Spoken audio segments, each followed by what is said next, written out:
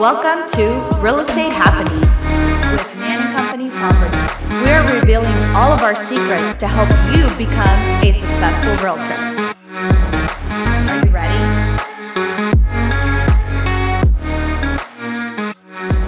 Hello everyone, and welcome back to another episode of Real Estate Happenings. I'm your host, Nancy Almodovar, CEO of Nan & Company Properties, Christie's International Real Estate. And we are joined today by someone very special who I had the pleasure of meeting at the Christie's Conference, Agent Conference here in Houston. And I'm so excited to have her here. Her name is Guinevere, and she is from Denver. We want to thank her so much for making the time to be here today, and just to tell us all the fun things that she is doing while we are locked up now. But, we're going to talk about fun stuff first and then how we're doing with this whole COVID-19. Guinevere, will you please introduce yourself?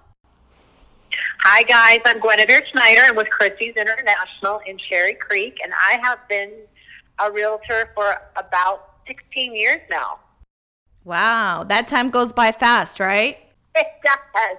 It seems slow, but yes, it is fast as well. Well, first of all, thank you so much for being here. But let's talk about how you got started into real estate. How did all that happen? I mean, when we met, your energy was just amazing. And I feel like I never really got to ask you how you got started. Well, I was living in California with my husband and our children, and we were all in entertainment. And I led a women's group of women in entertainment. So I had producers of MTV and VH1, actresses, directors, and I had another woman who had just sold her sound company, and she was a realtor with Sotheby's in Beverly Hills on Rodeo Drive, and she and I loved each other. And I was pregnant with my twins, and she said, Guinevere, you'd be so great at real estate. I want you to get your license and come work with me. And so I studied, I got my license, and while I was still pregnant with the twins, I closed my first 2 deals within months of getting licensed, and I worked in Beverly Hills. That is amazing. It was fun. How long did you work in Beverly Hills? I did not know that. Oh, years. And then Merv Griffin came and cherry-picked a handful of us and opened a company, and we worked for him with all of our celebrity clientele until he passed away, and his son didn't want to take over the business. And by then we were feeling like, with 3 kids, we wanted to move back to Colorado where my family was. And so I sold our house in 3 weeks, and we literally shock and awe moved to Colorado. Oh my God. Okay, well, first of all, that is super cool. I did not know you worked in Beverly Hills. Now you have to tell me at least one celebrity's name, of course, if you didn't sign an NDA, that you work with. Well, I can't, you do sign an NDA, you can't, but I will say. Just give us maybe a little teaser, a little hint.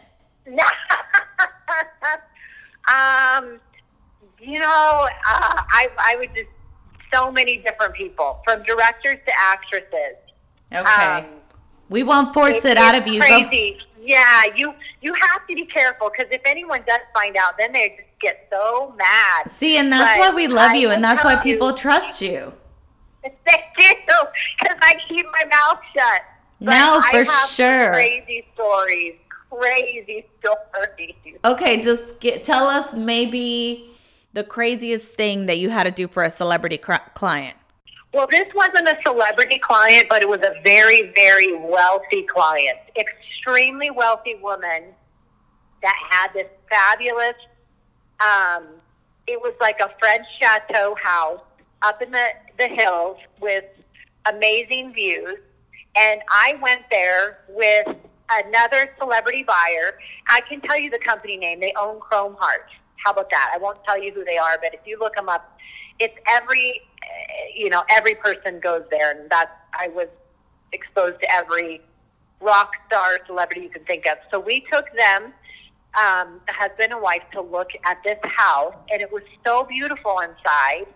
And she said, well, there actually is a basement. Well, in California, there's no basement. So I was intrigued and said, okay. And this was a very normal looking middle-aged woman with very long blonde hair. And, I'm talking, the house was decorated to the nines. It was so beautiful. We go downstairs, and I had a really creepy feeling. And so I looked at my client, and I know she felt it too. And we came to the basement, and there was a lock on the door, like a deadbolt. And we opened it and walked in, and it was an S&M room. She was one of the women that you came to, and she wounded you for money. It was that. And so we did not buy that house because they had children and didn't want that, but that was one of the craziest showings and clients I've ever had. Oh my God. How do you come back from that?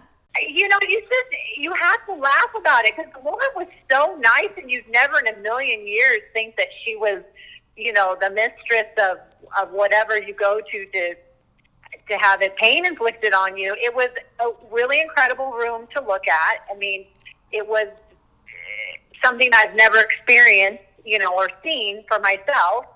And we just were grateful that we had the experience and that we could leave. Oh my goodness. Okay, well, we won't ask you more about that situation then. So then you left Beverly Hills. You went to Denver. Tell us what your real estate career has been like there. Well, Denver was great. I grew up in Louisville, so we moved back. And starting over is never easy. It took me about 2 years to rebrand myself and start over and have my different clients from other states that were coming through Colorado use me. And then I just sort of just built a slow build, and people started realizing that I had worked with high-profile clients before, and I was trustworthy. And it was really word of mouth. I'm 100% referral-based. Oh my goodness. So tell us a little bit about that. I've seen on your Instagram that you work with high-profile athletes in Denver. So all of that has been just through referrals, correct?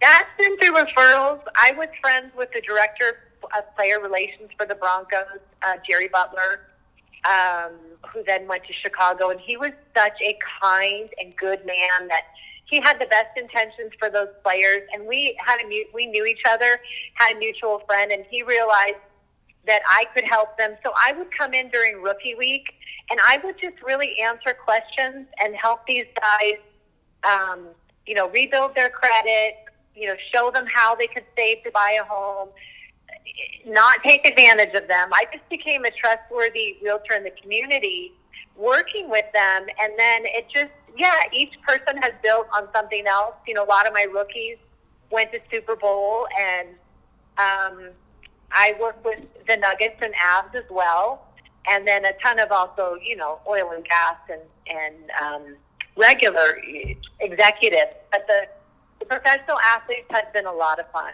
It's really been a lot of fun. That's awesome. And what is it like working with athletes compared to everyday people? I mean, I'm sure their schedules are a little crazy. You're dealing with managers. Tell us a little bit about that.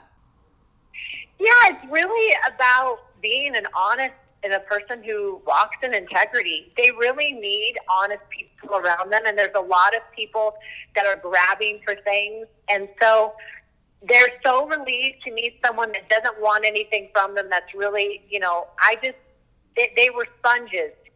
Some of my guys that rebuilt their credit and they own 2 homes now, a rental property and a regular property. Yes, you work around their schedule and they're very tired, but the greatest part is getting to know their wives and girlfriends, their moms, and, the babies. And I think I've thrown, every baby shower for Leah Harris. She has 4 girls. It's sort of reaching out when they come here and they don't know anyone.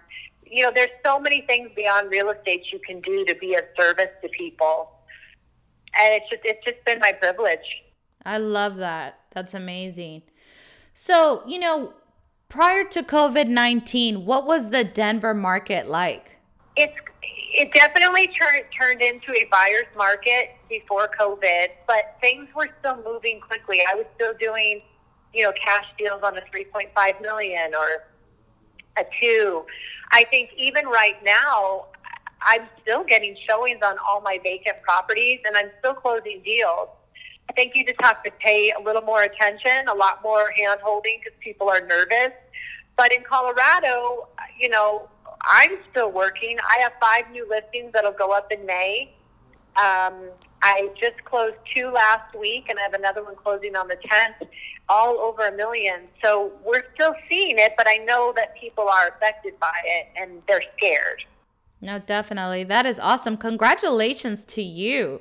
So, I think it's just building those relationships. That's all everything is relationship building and then, saving deals. And you do have hard things, but you realize, like, as a realtor, you have to pay attention to all the details, and you can't be lazy. And you're a hard worker. You're one of the most amazing realtors I know, and you are the same way. I think you and I just take a lot of pride in what we do. Thank you so much for that. I definitely feel like to stand out, you have to go that extra mile, whether it doesn't matter if it's $100,000 home or a $10 million home. Service is everything in our industry. And like you just said, if you are not working 110% for your clients, you just cannot depend on that referral business, which makes up, last time I checked the stats, it's about 45% of a realtor's business is just referrals. Yeah, I agree. I do a concierge business, whether you're a $500,000 house or $10 million. I definitely specialize in the 1 to 10 million, but I take on anything, and I give everyone the same photography, the same marketing, and the same concierge service. Always available, and no question is insignificant. And it's been great because now I'm dealing with multi-generational buyers. My buyers who then have their children and their grandchildren buy. It's just an incredible thing to see. No, definitely. So what are you guys experiencing now with COVID-19? What are some of the precautions that you are taking since you still are busy whenever you're showing your listings or to make buyers feel comfortable when entering a home? Well, if there's children in the home, we definitely aren't having showings right now because it's too scary. It's not worth it. So if it's vacant, we're asking people to wear a mask and gloves. Not touch anything. Their agent will open the door, and then when they leave, we have everything, all the knobs and handles wiped down. I have cleaners go in every Friday and clean, and then we are doing virtual tours. So I have a 35-acre property for $2.6, and someone wanted to see it. They didn't want anyone coming in, obviously, so we did a video tour. And getting your sellers involved, they love it. They love being involved and helping because it makes them feel like something's happening with their property. That's good to hear. What about with your marketing that you're currently doing right now? I understand that you work with athletes and most of them are millennials. But what about those clients that aren't millennials? What marketing do you feel like has worked for you? Would it be digital? Would it be print? Well, definitely everything is digital online. It's interesting because my younger clients are Instagram, my older clients are Facebook. And I still do some print marketing. I pick and choose. I do a lot with my CRM where it's direct to my clients individually. Right now, the tone is, people are so scared and some people are really hurting financially. So I haven't been doing a ton of marketing just out of respect for what people are going through. But we have had one of my clients, who's a single woman small business owner, we have just decided to give in those areas to keep someone afloat. And I give away 10% of every deal that I do to charity or to someone that is in need. And so that's kind of what I'm focusing on right now, is helping someone stay afloat during this time. That's amazing. Thank you so much for doing that.